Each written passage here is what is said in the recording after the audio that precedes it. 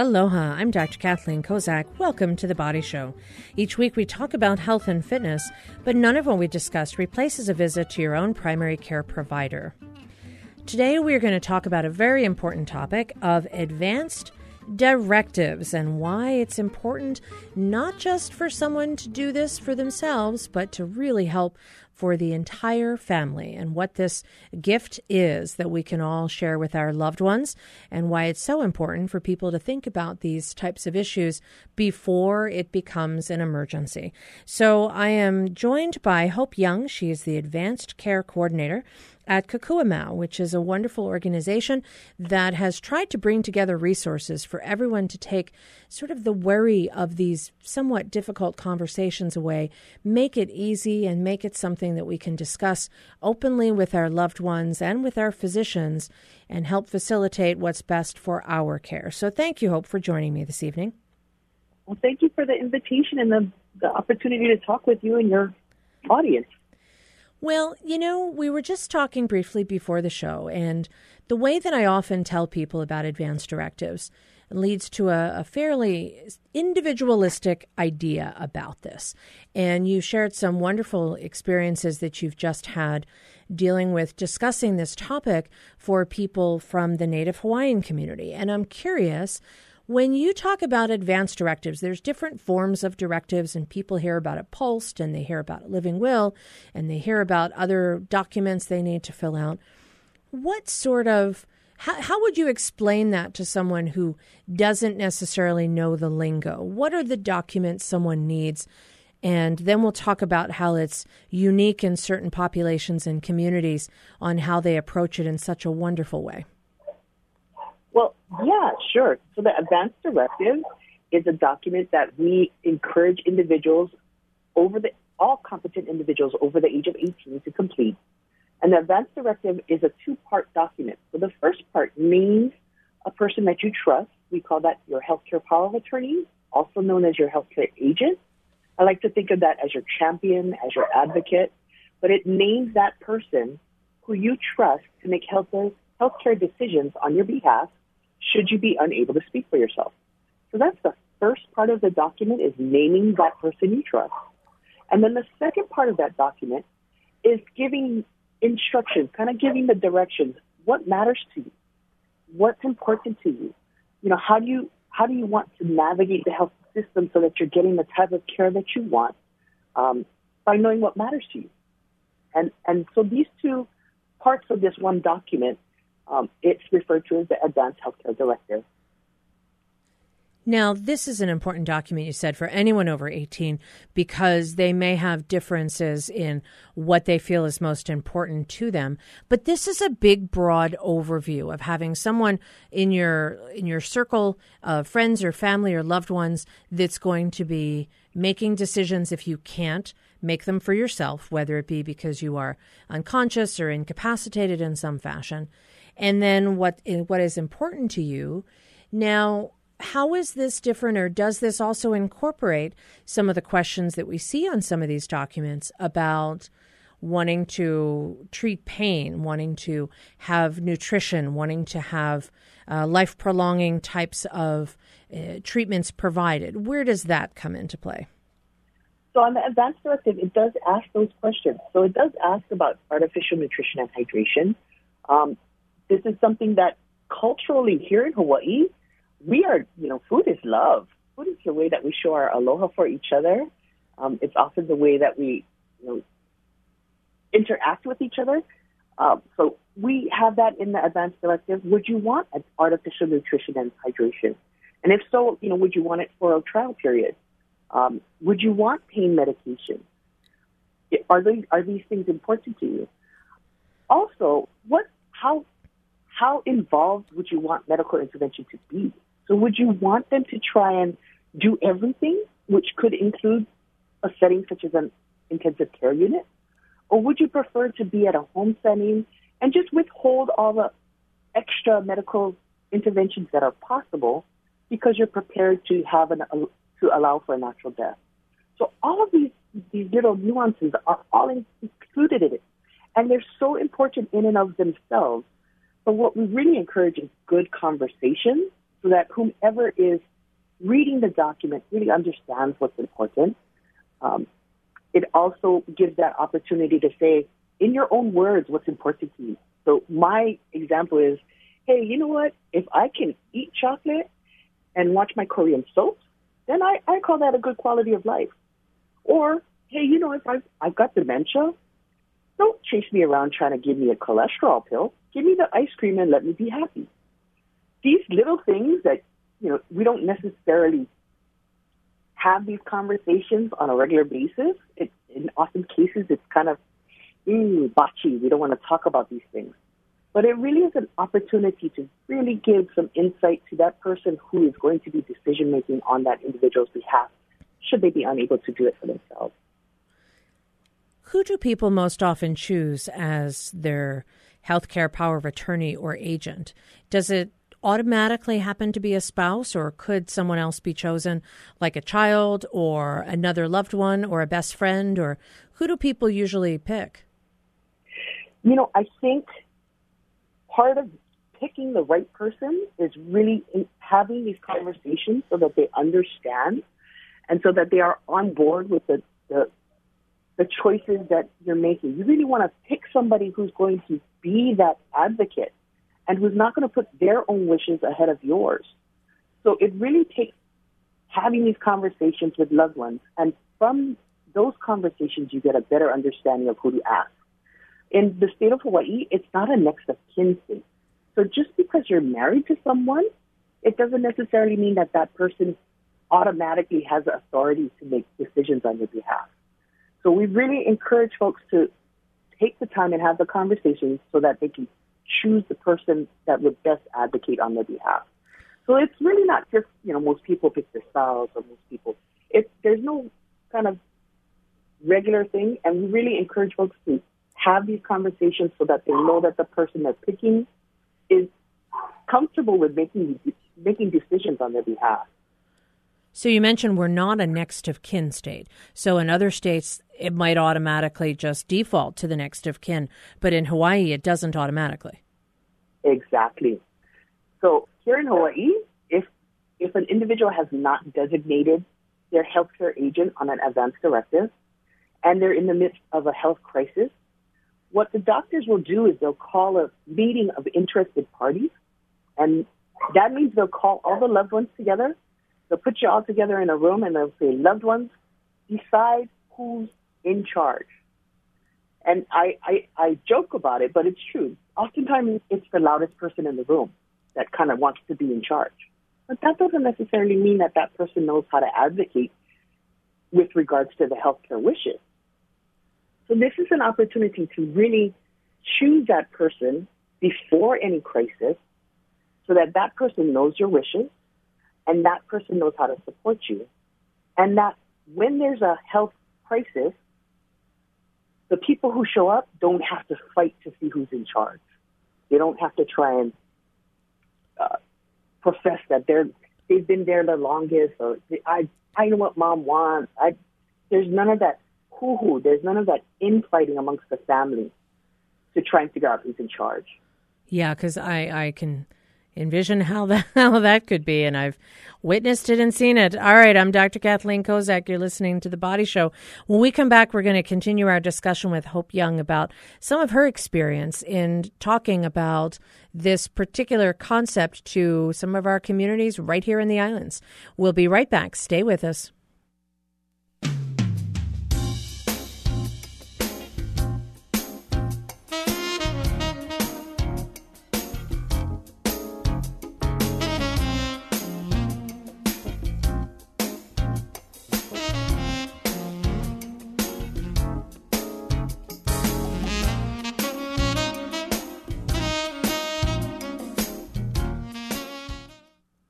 Welcome back to The Body Show. I'm Dr. Kathleen Kozak, and today we are talking about advanced directives. What do they mean? Who needs them?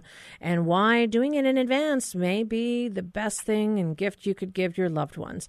Hope Young from Kokua Mau is on the line. She's an advanced care coordinator. And we were just talking before the break about the step the two-part process. Number one is picking an agent, and number two is picking what's important to you. And you mentioned that, if this isn't done, sometimes there can be a situation where, family members might all get together and they may not always agree on what they think is best for their loved one. And that can lead to some difficulties in a healthcare setting, certainly that I've seen. But you have a unique way to explain it to some of our local communities. And, as opposed to being an individual discussion or decision that someone has that just is about them, this often can be done in such a way that it's a gift to family. How would you word that? Absolutely. So, as you mentioned, you've seen it. Now, there could be fistfights outside of the ER. And how do we avoid those? When there's a health crisis for Tutu and everybody wants to show up to support her and show their love, how do they do this so that Tutu is supported without everyone fighting? So when we say advanced care planning is really a gift for your loved ones, it really is, because if Tutu's done her homework and she's named somebody as on her advanced directive as her healthcare agent, her healthcare power of attorney, she's already taken that guesswork out of the people who show up. They no longer have to fight to try and be in charge. Tutu's already given that authority to, maybe it's the second daughter, maybe it's the oldest granddaughter, whomever it is. And if you think of some of our families here, we have some really big families. So, for example, a family of 8, and the oldest son thinks that he's supposed to be in charge because he's the oldest. However, the oldest granddaughter, has been living with Tutu for the last 10 years and has been her live-in caregiver for her and has had these conversations, is much more well-versed on what Tutu wants and what she doesn't want. But if Tutu doesn't designate that her granddaughter is the person that's in charge, can you imagine the infighting between the siblings, but also the granddaughter, who may not feel she has the authority to speak because she wasn't named that, and because she's the next generation down. So when we talk about this and why it's so important, it's a gift to your loved ones so that when there's a crisis, they can show up, support each other, and not fight amongst each other. And really, they can support the individual that has been named as a healthcare agent. And that really can make this whole process in the midst of a crisis that much more bearable versus no planning whatsoever. And that's really what we try to make sure folks understand, is that this is not to tell, these are my thoughts, my autonomy. And that's great if you're at that point where you can do that. But at the very least, give your loved ones the opportunity to show up, be there, supportive, and not fight with each other, especially if it's at the end of life. Yeah, the last thing you need if you're a sick person in the hospital is to hear that, there's a crisis outside and more of your family are having injuries and whatnot. That's definitely not what is going to be the most supportive and helpful for the individual who's dealing with that crisis. Now, I'm curious because I would think you mentioned you should have an advance directive for anyone over the age of 18. And what somebody might think is important to them when they're in their teens or 20s might be entirely different than when they're in their 50s or 60s or even beyond in their 80s or 90s. So how do we make a document such that it can help throughout all those stages of life? Or do you just change it and set up a new directive? Or how do you take into consideration that some people's wishes might change over time? Great question. We encourage folks to review their documents as life changes around them. So, for example, maybe they just graduated from college. That's a nice time to review it. They just graduated from high school is a great time to do their initial one. Then we go to the next 4 years. Okay, they've graduated from college, moved on to somewhere else. Take a look at the people that they've named as their agent, and if they're still feasible to be the agent, and review what the second part of it, the directions for the agent, and keep reviewing it throughout life. So whether you choose every 5 years to come back and look at this, or if we choose every main, special event in life, whether it's marriage, kids, divorce, maybe a diagnosis, maybe just retiring. just taking the time to go back and review it. And if you need to change it, then you would need to make a new document and have it either witnessed by two individuals over the age of 18. One cannot have inheritance rights, and the person cannot be the person named as your healthcare agent or your witnessing, or getting it notarized, whichever is easier. But coming back to it from time to time to just review and make sure that it's still up to date. We had a social worker who, she thanked me and she said, thank you for making me go and look at my documents. I had my ex-husband listed as my healthcare agent. My new husband would not be happy with that. So she redid her documents. But, reviewing it from time to time throughout life to just ensure that it's still up to date and still represents what matters most to you. And the corollary to that might be if you have a directive that's 20 years old, but you're happy with it, then it's still active and enforced. Yes, it is. Absolutely. You don't have to revise it if everything on there is current. You may want to revise it if something has changed. The other thing that I often suggest to folks is, you may choose one person who you want to be your agent or your healthcare power of attorney, but you may want to have some backup plans so that if that person unfortunately passes on or is unable to do that service, that you have some other people listed just in case as secondaries. Is that something that you think people need to do, or maybe is that just being too cautious? No, absolutely. My example is, what happens if you're in a car accident and the person that you've named is sitting next to you and both of you now need somebody to step in? You really want to make sure that you have that backup so that if something happens, you do have a second person that could step into that role. Now, these documents are often something that you might create, you might put somewhere safe, maybe in your house. Are there other people you should give a copy of this to so that they might be aware of what it says? Absolutely. So you want to make sure that once you've had your document notarized or witnessed, you make copies of it and you give copies to the individuals who you've named as your healthcare agent, the two. So the first one and the secondary, they should have copies of it. You also want to give it to your physician's office. Make sure they have a copy of it. If you prefer a certain health system, then you would want to make sure that they have a copy of it so they can put that into their electronic medical records on your behalf. And if you change or update it, you want to do the same process again. I'm Dr. Kathleen Kozak. You're listening to The Body Show. When we come back, we're going to talk about some other types of advanced directives and what's the difference between having this down and having a POLST and who needs which one and when. It's a whole lot of stuff we need to do, but it's all to help ourselves and our family and loved ones. We'll be right back after this quick break. Stay with us.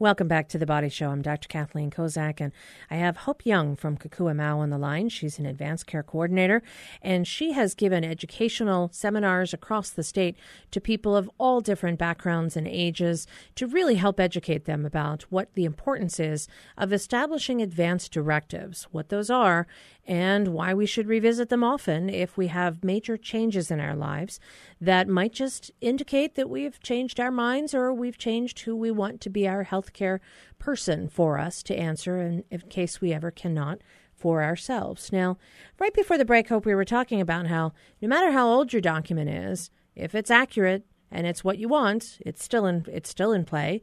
And if you have an old one, it might be time to revisit it, take a look at it, see if you want to make any revisions.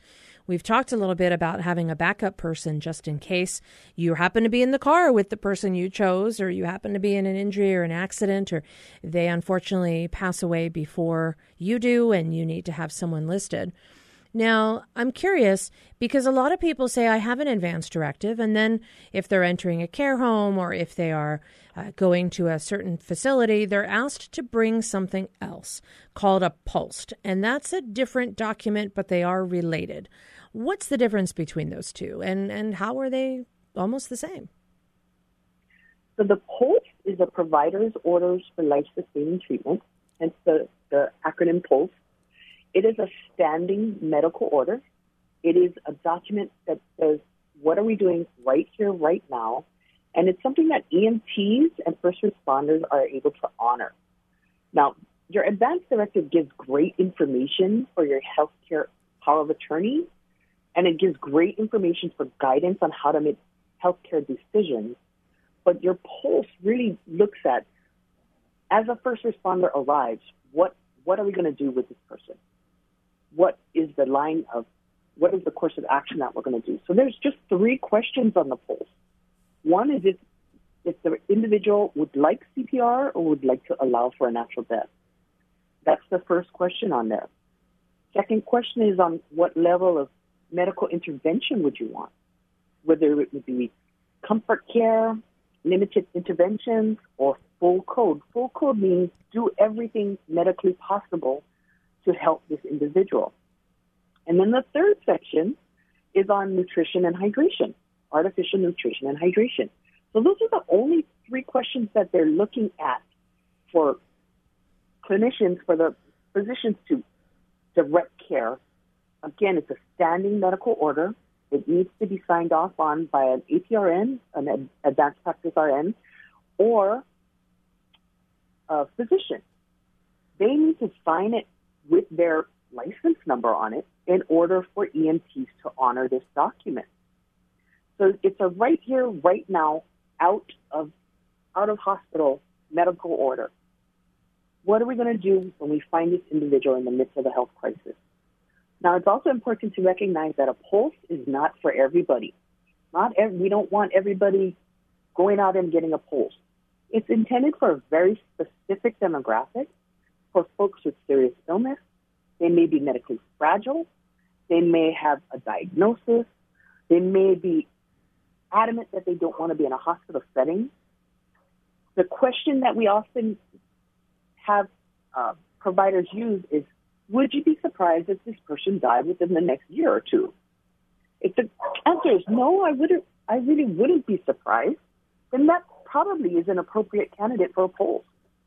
So we want to ensure that everyone over the age of 18 does their advance directive, and the POLST is done specifically because of either a diagnosis, medically frail, they fit into that certain demographic. But these 2 documents should really work together. So if there's a discrepancy, usually it's in the advance directive needing to be updated to kind of match the POLST.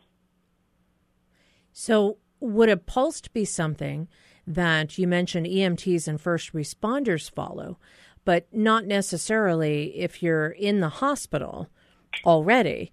That might be an opportunity where the advance directive would take, I would think, maybe take precedence in that setting. Correct. Because the POLST is for an out-of-hospital setting. So if you're in the hospital, they have their different orders and their way of ensuring that your wishes are honored in setting. So when you're getting discharged, they would probably send the individual home with a POLST if it were appropriate for them to do so. Right, if they have a major medical condition or something for which I Correct. think I often will explain to patients that, a POLST is something that will, if you don't want to be resuscitated or your loved one doesn't want to be, then, an ambulance is going to bring someone to the hospital and do everything they can unless there's a document that says that's not necessarily what I want. So if you had an advanced stage of cancer and you were at any age, but you would not want to have certain interventions done because of your other medical condition, that's when you would want to have a POLST, because you are specifically saying, don't do certain things because I have some underlying illness that might make it less likely for me to recover in any meaningful way that I would want to. So that's age independent when we would want someone to consider having a POLST.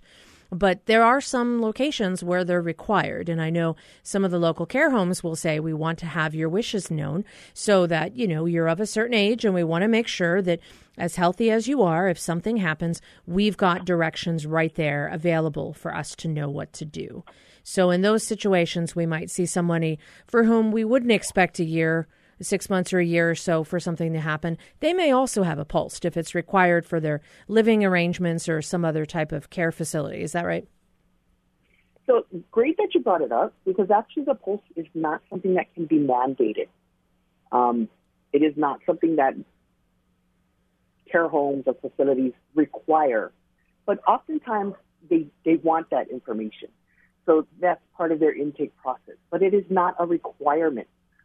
So if a person is not in the position to need a POLST, they're not ready for that, they don't have any conditions that would qualify them for the POLST, we really encourage a conversation about advanced directives, about wishes for care. Oftentimes it's the care homes, the smaller care homes that are saying, we want to make sure that we're doing right things. Right. Well, there's a good intent. It also goes to say that, if someone they're okay with CPR, they're going to get full treatment. That is the regular protocol for EMTs. So if that's what's being documented on the POLST,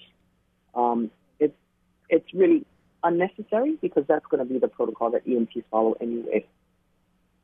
Well, and I think even when people may be under the impression that it's required, it's for your best interest. It's certainly not because we're trying to create some sort of a barrier, but rather we just want to respectfully follow what your wishes are so that we can make sure, like you said, we're doing the right thing. There's full intent to try and respect what someone wants to be able to decide for themselves and give them an opportunity to do so. Now, folks may have a lot of questions about advanced directives and some of the discussions that we've had this evening. Where can they get more information?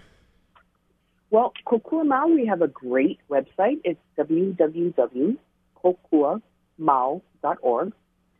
We have translations. We have 10 different languages of translated documents that folks can use. We have the advanced directive that's free to download.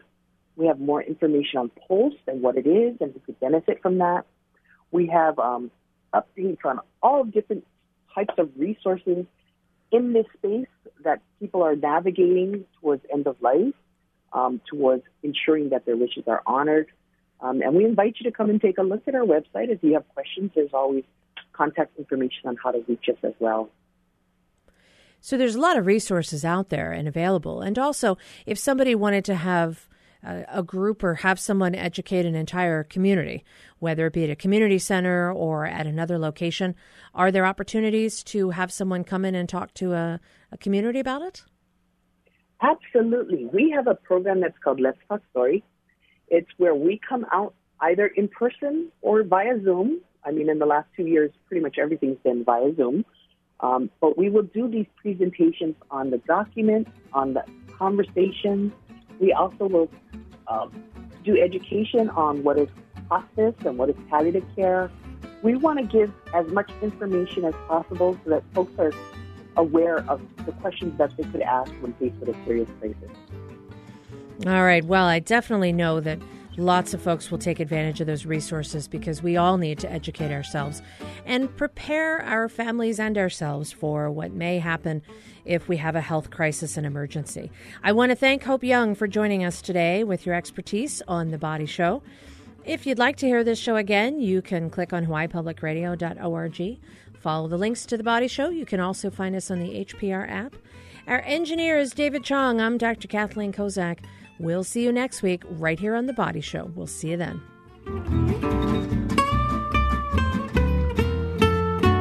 Woo!